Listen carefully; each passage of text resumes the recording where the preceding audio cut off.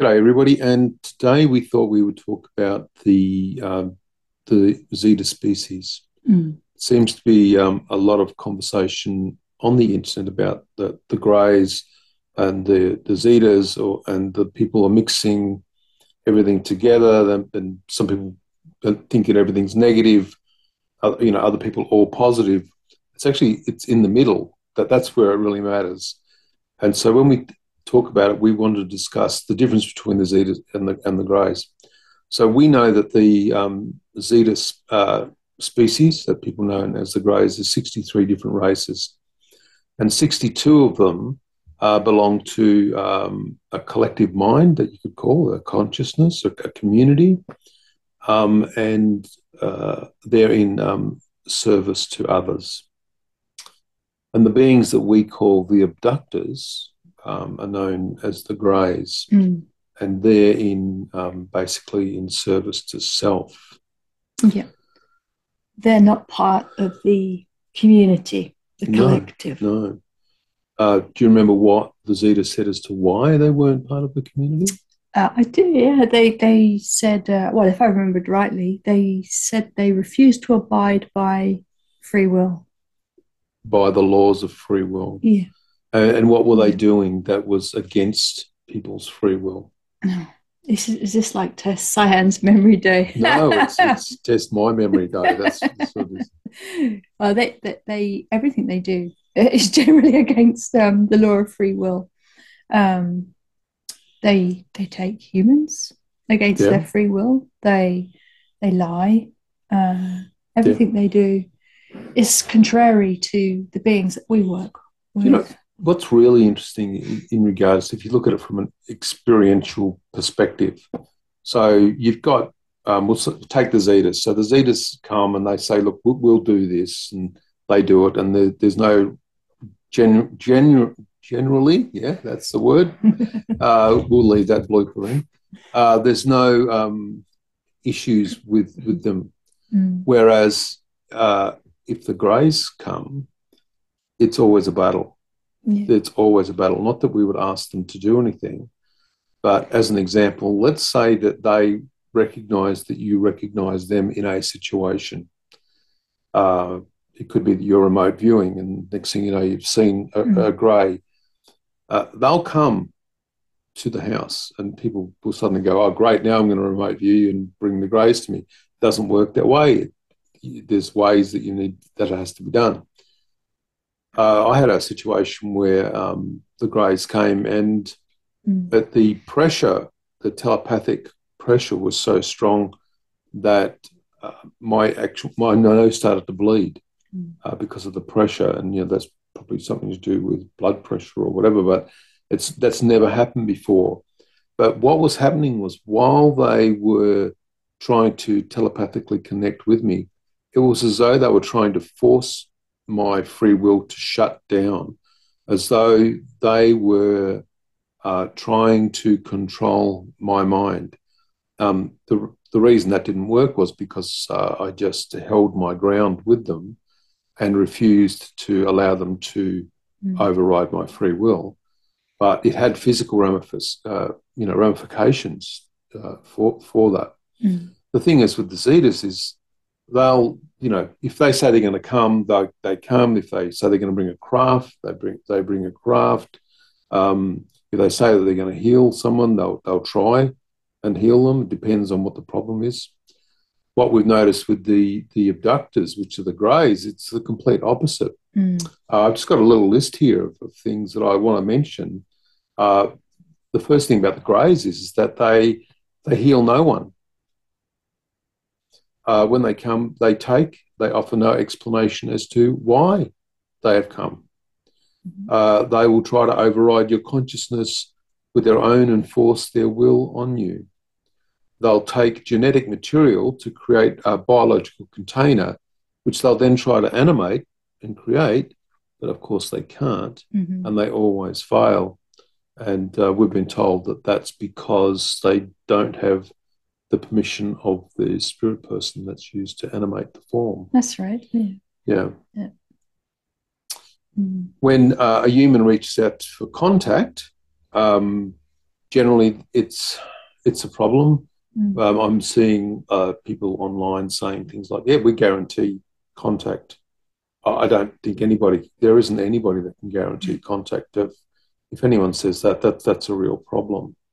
Um, Imagine, you've gone out and you've seen a street full of people, and just who could you actually trust?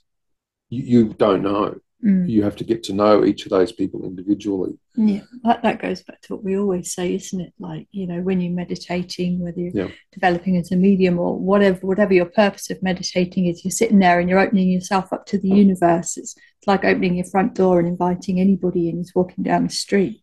Yeah. Yeah. Probably not very sensible. No, probably not. Yeah. So when humans reach out for contact, the greys and the reptilians and astral beings as well take advantage of that, because these are the lower frequencies. So you've got yours, imagine a radio, you've got the dial. And so this is the first frequency, which is three-dimensional space. And then the next frequency we could say is the astral, Yep. which is all of the thoughts that the human minds have ever had since the species began. Continue on through the spirit realm, continue on, and then we get through to extraterrestrial races. This is just an example. And then, of course, through to interdimensional, celestial, these things.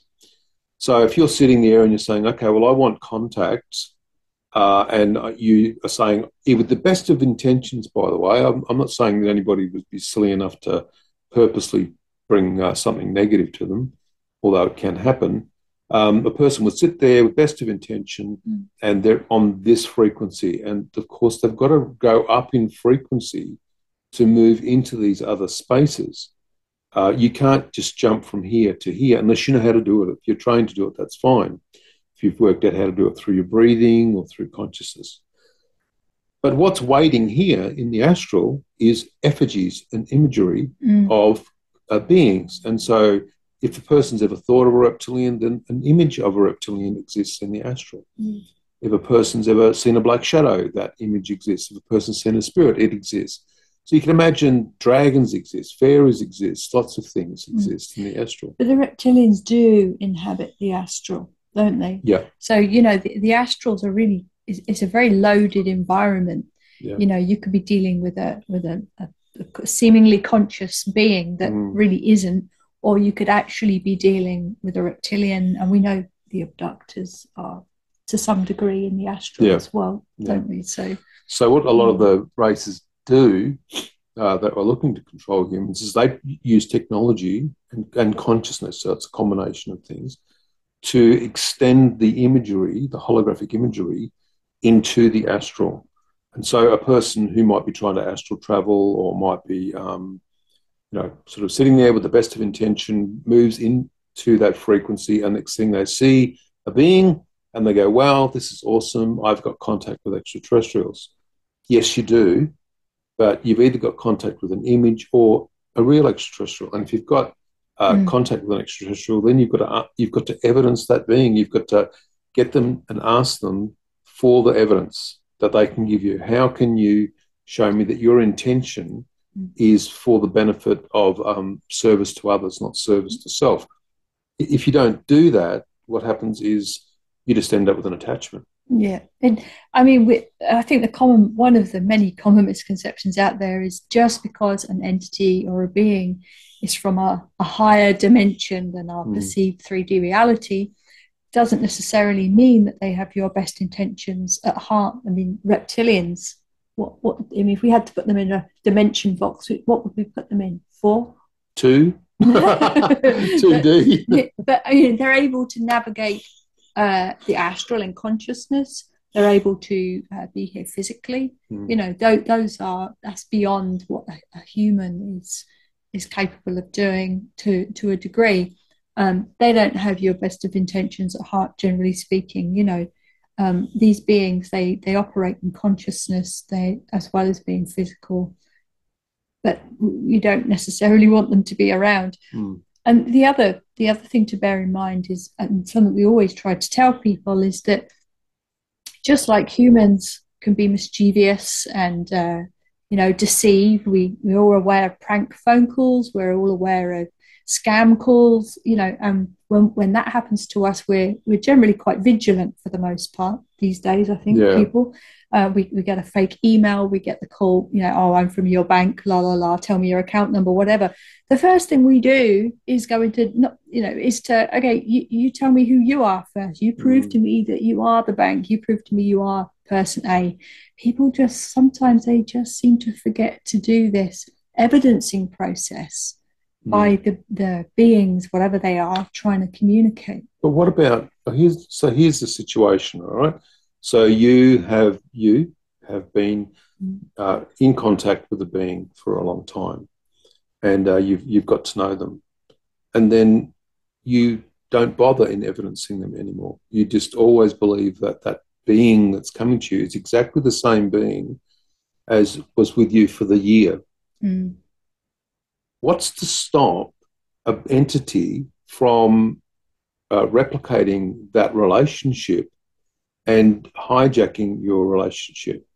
So for us, we say that people, and we ourselves take our own advice, we should be evidencing our contact every single time. Yeah. There should be indicators that tell us who the beings are. Because if we don't do that, we do ourselves a disservice, and we do the beings that we work with a disservice as well, because we're not verifying who they are. It's the same as Cyan just said, when you log onto the bank, they don't just say, oh, yeah, that's right, you logged on once, we're just going to trust you for the rest of your life. You do it every time. You need to authenticate every single time. If it's good enough for everybody else to do that, why won't people accept that they have to try to authenticate the beings that they work with? Because we're talking about in the future, as a human civilization, moving forward and communicating as a collective human race with beings. How are we going to, as a race, do that correctly if we refuse to acknowledge that there is a danger out there? That there is a possibility, even if it's a slight possibility, that our friends that we have made connection with, it could be spirit people as well, that communication process has been in some way taken over by somebody else. And so all we wanted to say today was just to be aware of those things. We do talk about them often, but there's a big difference between the Greys and the Zetas. They're not the same beings. And we often see people saying, well, the Greys, they work with the mantis and the reptilian, and they do this and they do that. Yes, that can be true.